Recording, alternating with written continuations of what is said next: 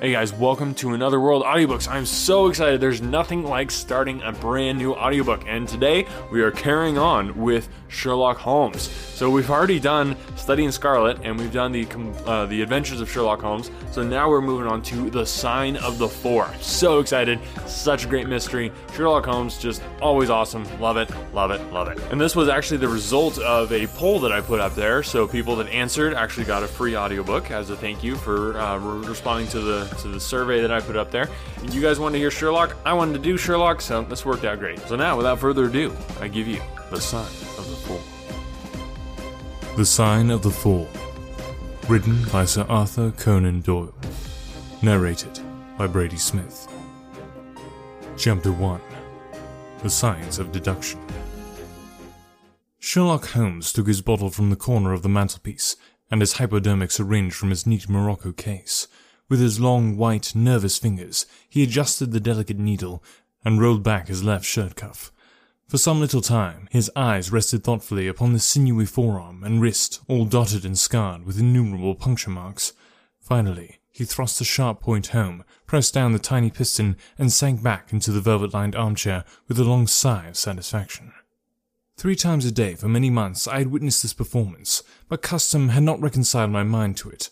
On the contrary, from day to day, I had become more irritable at the sight, and my conscience swelled nightly within me at the thought that I had lacked the courage to protest.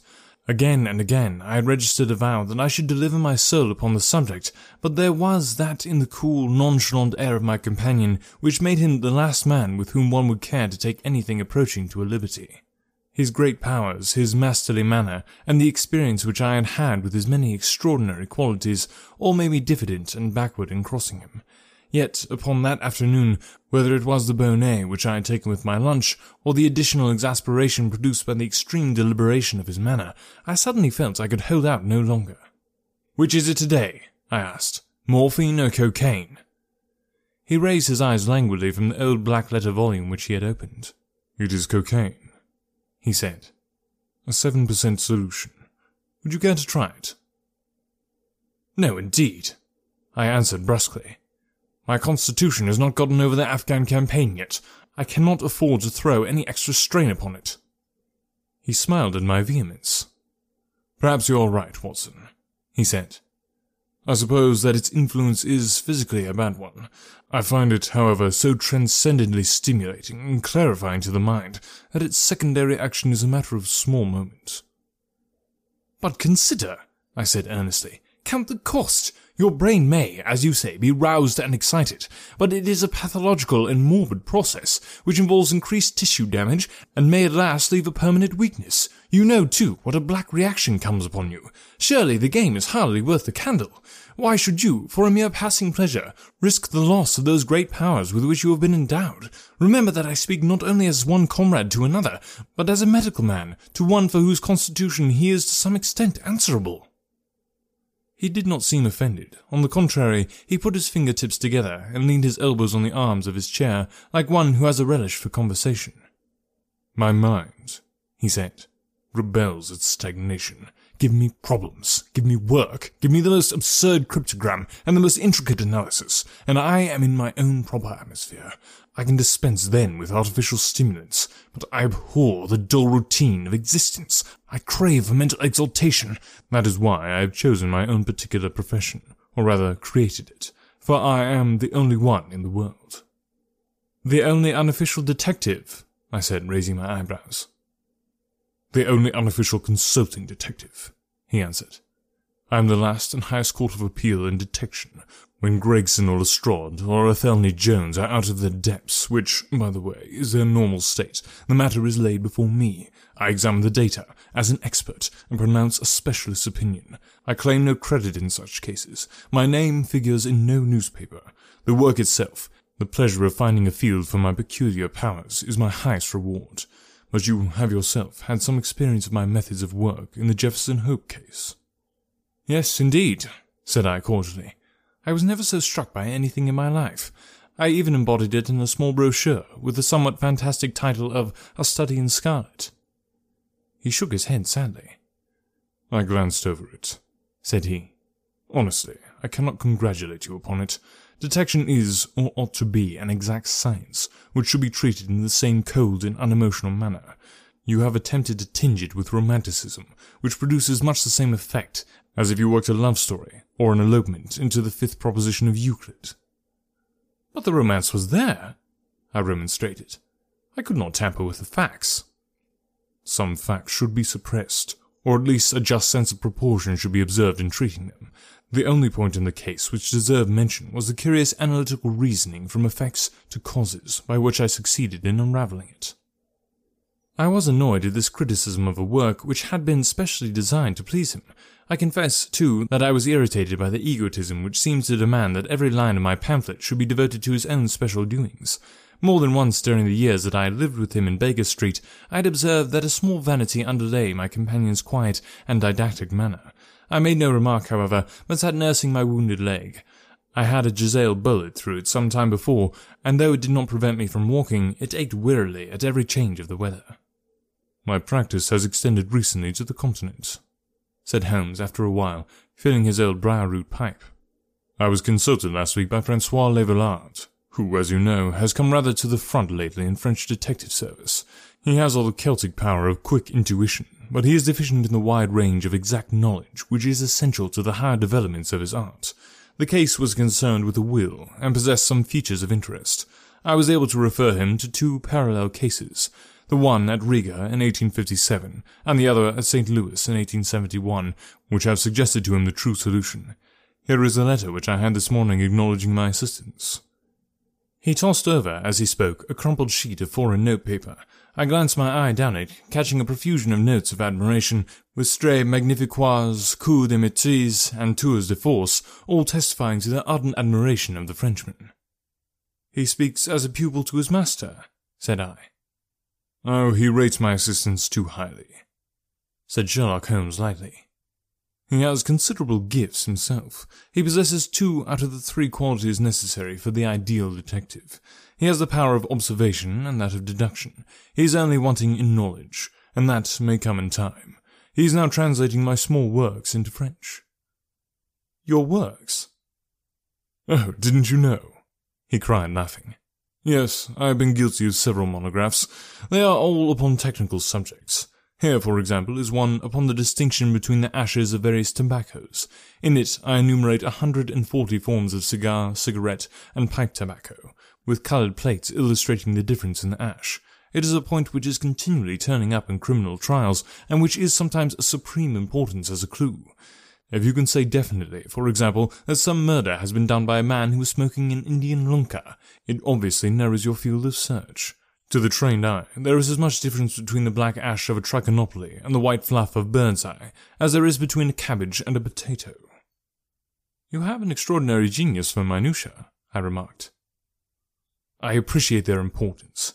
Here is my monograph upon the tracing of footsteps, with some remarks upon the use of plaster of Paris as a preserver of impresses. Here, too, is a curious little work upon the influence of a trade upon the form of the hand, with lithotypes of the hands of slaters, sailors, cork cutters, compositors, weavers, and diamond polishers. This is a matter of great practical interest to the scientific detective, especially in cases of unclaimed bodies, or in discovering the antecedents of criminals. But I weary you with my hobby." "Not at all," I answered earnestly. "It is of the greatest interest to me, especially since I have had the opportunity of observing your practical application of it. But you spoke just now of observation and deduction. Surely the one to some extent implies the other." "Why, hardly," he answered, leaning back luxuriously in his armchair, and sending up thick blue wreaths from his pipe. "For example, observation shows me that you have been to Wigmore Street Post Office this morning, but deduction lets me know that when you were there you dispatched a telegram." "Right," said I. "Right on both points. But I confess that I don't know how you arrived at it. It was a sudden impulse upon my part, and I have mentioned it to no one." "It is simplicity itself," he remarked, chuckling at my surprise. "So absurdly simple that an explanation is superfluous, and yet it may serve to define the limits of observation and of deduction. Observation tells me that you have a little reddish mould adhering to your instep. Just opposite the Seymour Street office, they've taken up the pavement and thrown up some earth, which lies in such a way that it is difficult to avoid treading in it in entering. The earth is of this peculiar reddish tint, which is found, as far as I know, nowhere else in the neighborhood. So much is observation, the rest is deduction. How then did you deduce the telegram? Why, of course, I knew you had not written a letter, since I sat opposite to you all morning. I see also in your open desk there that you have a sheet of stamps and a thick bundle of postcards. What could you go to the post office for then but to send a wire? Eliminate all other factors, and the one which remains must be the truth. In this case it certainly is so, I replied after a little thought. The thing, however, is, as you say, of the simplest. Would you think me impertinent if I were to put your theories to a more severe test? On the contrary, he answered. It would prevent me from taking a second dose of cocaine. I should be delighted to look into any problem which you might submit to me. I've heard you say that it is difficult for a man to have any object in daily use without leaving the impress of his individuality upon it in such a way that a trained observer might read it.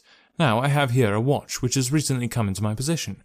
Would you have the kindness to let me have an opinion upon the character or habits of the late owner? I handed him over the watch with some slight feeling of amusement in my heart, for the test was, as I thought, an impossible one, and I intended it as a lesson against the somewhat dogmatic tone which he occasionally assumed. He balanced the watch in his hand, gazed hard at the dial, opened the back and examined the works, first with his naked eyes, and then with a powerful convex lens. I could hardly keep from smiling at his crestfallen face when he finally snapped the case to and handed it back. There are hardly any data, he remarked. The watch has been recently cleaned, which robs me of my most suggestive facts. You're right, I answered. It was clean before being sent to me. In my heart, I accused my companion of putting forward a most lame and impotent excuse to cover his failure. What data could he expect from an uncleaned watch? Though unsatisfactory, my research has not been entirely barren, he observed, staring up at the ceiling with dreamy, lackluster eyes. Subject to your correction, I should judge that the watch belonged to your elder brother, who inherited it from your father.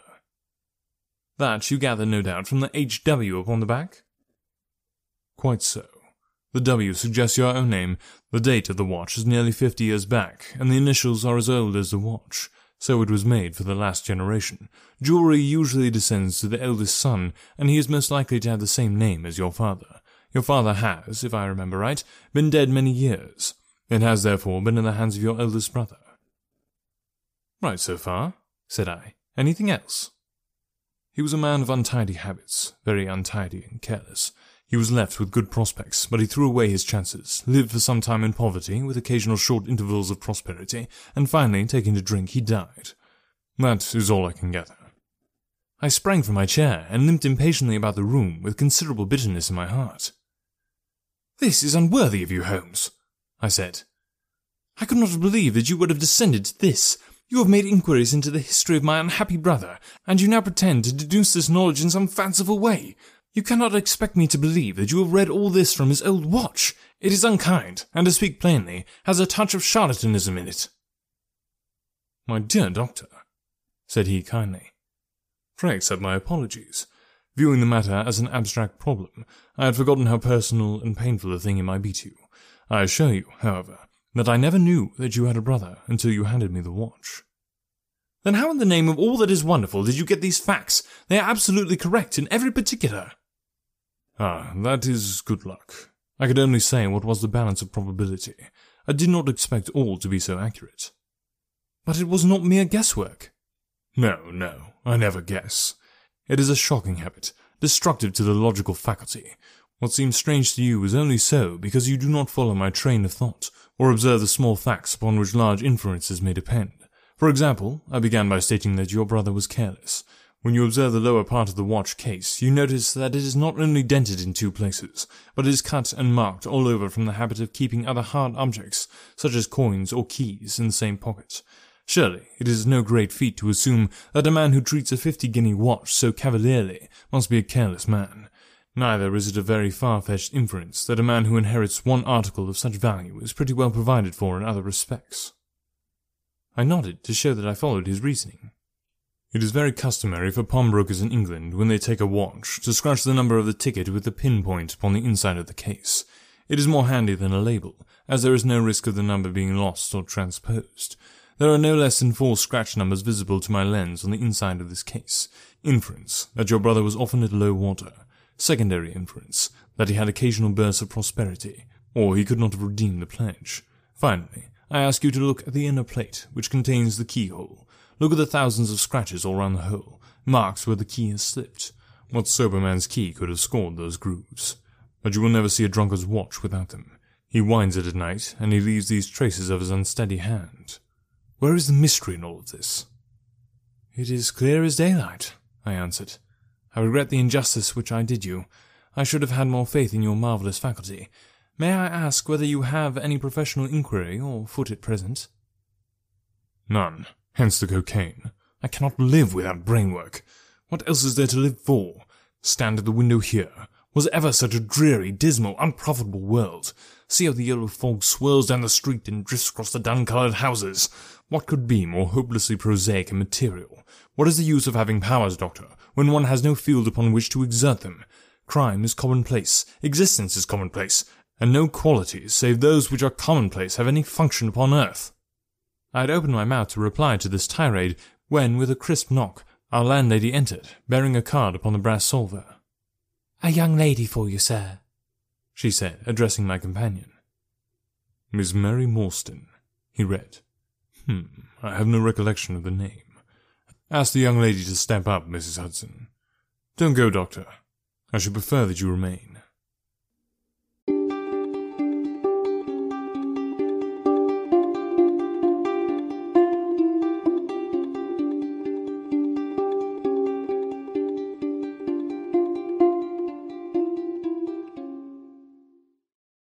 Look, Bumble knows you're exhausted by dating. All the, must not take yourself too seriously, and 6'1" since that matters, and what do I even say other than, hey? Well, that's why they're introducing an all-new Bumble, with exciting features to make compatibility easier, starting the chat better, and dating safer. They've changed, so you don't have to. Download the new Bumble now.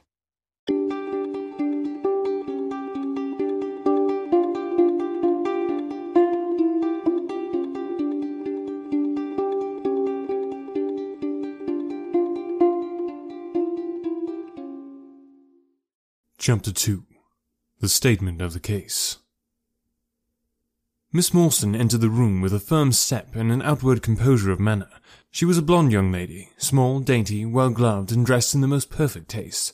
There was, however, a plainness and simplicity about her costume which bore with it a suggestion of limited means. The dress was a sober greyish beige, untrimmed and unbraided, and she wore a small turban of the same dull hue, relieved only by a suspicion of white feather in the side. Her face had neither regularity of feature nor beauty of complexion, but her expression was sweet and amiable, and her large blue eyes were singularly spiritual and sympathetic. In an experience of women which extends over many nations and 3 separate continents, I had never looked upon a face which gave a clearer promise of a refined and sensitive nature. I could not but observe that as she took the seat which Sherlock Holmes placed for her, her lip trembled, her hand quivered, and she showed every sign of intense inward agitation. "I have come to you, Mr. Holmes," she said, "because you once enabled my employer, Mrs. Cecil Forrester, to unravel a little domestic complication. She was much impressed by your kindness and skill." "Mrs. Cecil Forrester," he repeated thoughtfully. "I believe that I was of some slight service to her. The case, however, as I remember it, was a very simple one." "She did not think so, but at least you cannot say the same of mine. I can hardly imagine anything more strange, more utterly inexplicable, than the situation in which I find myself." Holmes rubbed his hands, and his eyes glistened. He leaned forward in his chair with an expression of extraordinary concentration upon his clear-cut, hawk-like features.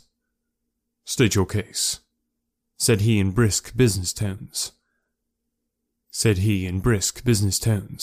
I felt that my position was an embarrassing one.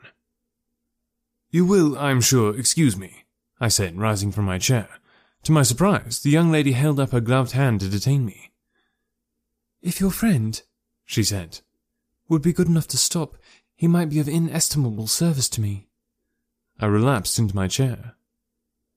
"Briefly," she continued, "the facts are these. My father was an officer in an Indian regiment who sent me home when I was quite a child." My mother was dead, and I had no relative in England. I was placed, however, in a comfortable boarding establishment at Edinburgh, and there I remained until I was 17 years of age. In the year 1878, my father, who was senior captain of his regiment, obtained 12 months' leave and came home. He telegraphed me from London that he had arrived all safe and directed me to come down at once, giving the Langham Hotel as his address. His message, as I remember, was full of kindness and love. On reaching London, I drove to the Langham, and was informed that Captain Morstan was staying there, but that he had gone out the night before and had not yet returned. I waited all day without news of him. That night, on the advice of the manager of the hotel, I communicated with the police, and next morning we advertised in all the papers. Our inquiries led to no result, and from that day to this no word has ever been heard of my unfortunate father. He came home with his heart full of hope, to find some peace, some comfort, and instead— She put her hand to her throat, and a choking sob cut short the sentence. "The date?" asked Holmes, opening his notebook. He disappeared upon the 3rd of December, 1878, nearly 10 years ago. "His luggage?" "Remained at the hotel. There was nothing in it to suggest a clue. Some clothes, some books, and a considerable number of curiosities from the Andaman Islands. He had been one of the officers in charge of the convict guard there." "Had he any friends in town?" "Only one that we know of, Major Sholto, of his own regiment, the 34th Bombay Infantry. The Major had retired some little time before, and lived at Upper Norwood. We communicated with him, of course, but he did not even know that his brother officer was in England." "A singular case," remarked Holmes. "I have not yet described to you the most singular part. About 6 years ago, to be exact, upon the 4th of May, 1882, an advertisement appeared in the Times asking for the address of Miss Mary Morstan, and stating that it would be to her advantage to come forward. There was no name or address appended. I had at that time just entered the family of Mrs. Cecil Forrester in the capacity of governess. By her advice, I published my address in the advertisement column.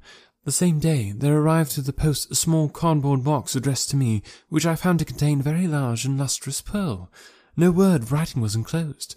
Since then, every year upon the same date, there has always appeared a similar box, containing a similar pearl, without any clue as to the sender. They have been pronounced by an expert to be of a rare variety, and of considerable value. You can see for yourselves that they are very handsome." She opened a flat box as she spoke, and showed me 6 of the finest pearls that I had ever seen. "Your statement is most interesting," said Sherlock Holmes. "Has anything else occurred to you?" "Yes, and no later than today. That is why I have come to you. This morning I received this letter, which you will perhaps read for yourself." "Thank you," said Holmes. "The envelope too, please. Postmark London, southwest date July 7th. Man's thumb mark on corner. Probably postman. Best quality paper. Envelopes at 6 pence a packet. Particular man in his stationery. No address. Be at the 3rd pillar from the left, outside the Lyceum Theatre tonight at 7 o'clock. If you are distrustful, bring 2 friends. You are a wronged woman, and shall have justice. Do not bring police. If you do, all will be in vain. Your unknown friend." "Well, really, this is a very pretty little mystery. What do you intend to do, Miss Morstan?" "That is exactly what I want to ask you." "Then we shall most certainly go. You and I, and yes, why, Dr. Watson is the very man. Your correspondent says 2 friends. He and I have worked together before." "But would he come?" she asked, with some appealing in her voice and expression. "I shall be proud and happy," said I fervently, "if I can be of any service." "You are both very kind," she answered. "I have led a retired life, and have no friends whom I could appeal to. If I am here at 6, it will do, I suppose." "You must not be later," said Holmes. "There is one point, however. Is this handwriting the same as that upon the pearl box addresses?" "I have them here," she answered, producing half a dozen pieces of paper. "You are certainly a model client. You have the correct intuition. Let us see now." He spread out the papers upon the table, and gave little darting glances from one to the other. "They are disguised hands, except the letter," he said presently. "But there can be no question as to the authorship. See how the irrepressible Greek E will break out, and see the twirl of the final S. They are undoubtedly by the same person. I should not like to suggest false hopes, Miss Morstan, But is there any resemblance between this hand and that of your father? Nothing could be more unlike. I expected to hear you say so. We shall look out for you then at 6. Pray, allow me to keep the papers. I may look into the matter before then. It is only 3:30. Au revoir, then. Au revoir, said our visitor, and with a bright, kindly glance from one to the other of us, she replaced her pearl box in her bosom and hurried away. Standing at the window, I watched her walk briskly down the street until the grey turban and white feather were but a speck in the sombre crowd. What a very attractive woman, I exclaimed, turning to my companion. He had lit his pipe again and was leaning back with drooping eyelids. Is she? He said languidly. I did not observe.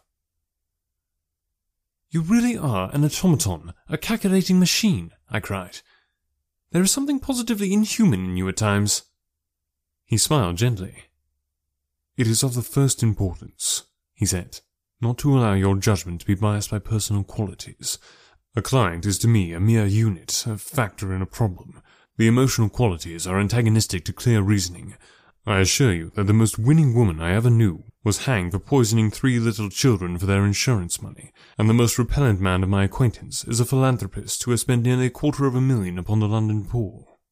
In this case, however, I never make exceptions. An exception disproves the rule. Have you ever had occasion to study character and handwriting?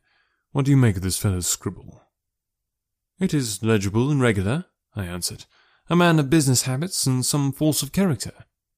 Holmes shook his head. Look at his long letters, he said. They hardly rise above the common herd. That D might be an A, and that L an E. Men of character always differentiate their long letters, however ineligibly they may write. There is vacillation in his K's, and self-esteem in his capitals. I am going out now. I have some few references to make. Let me recommend this book, one of the most remarkable ever penned. It is Winwood Reade's Martyrdom of Man. I shall be back in an hour. I sat in the window with the volume in my hand, but my thoughts were far from the daring speculations of the writer. My mind ran upon our late visitor, her smiles, the deep, rich tones of her voice, the strange mystery which overhung her life. If she was 17 at the time of her father's disappearance, she must be 7 and 20 now, a sweet age, when youth has lost its self-consciousness and becomes a little sobered by experience. So I sat and mused, until such dangerous thoughts came into my head that I hurried away to my desk and plunged furiously into the latest treatise upon pathology. What was I, an army surgeon with a weak leg and a weaker banking account, that I should dare to think of such things? She was a unit, a factor, nothing more. If my future were black, it was better surely to face it like a man than to attempt to brighten it by mere will-o'-the-wisps of imagination. Alright, good old Arthur Conan Doyle. Doesn't take long to get into the mystery. Don't worry, I got another chapter coming at you soon. And I've said this before, but I would really like to do longer episodes. My goal when I started this was to do like an hour a week. It's ended up being about half an hour a week just because that's all the time that I have to put into this. But if I had somebody, like maybe a loyal listener of Another World, who thought that they might be able to help out with some editing, that would be absolutely incredible, and I'd be able to put out more content on a weekly basis, which is what I really want to do. I'd love to do either 2 episodes or one long episode every week. So, but I can't do that without your help, and that would involve either somebody volunteering to edit, which you can do by just getting in touch with me, anotherworldaudiobooks@gmail.com, or any of the social media links down below. Or the other way is I'd really like to be able to hire somebody. I can't do that unless the income from the podcast actually goes up a little bit. So, and that would involve just people supporting the podcast, which you can do at anchor.fm/anotherworldaudiobooks and just click on support the podcast. Or you can, just purchase the audiobooks or just get more listeners to come to Another World. Anything that you do there that could help in that direction would be amazing. And like I said, the reason I'm doing it is because I want to be able to bring you more content. So if you enjoy it, if you like Another World and you want more episodes from me, that's the way it's going to happen. So thanks guys just for listening. You are awesome and I love you. So stay tuned for a new episode coming at you soon.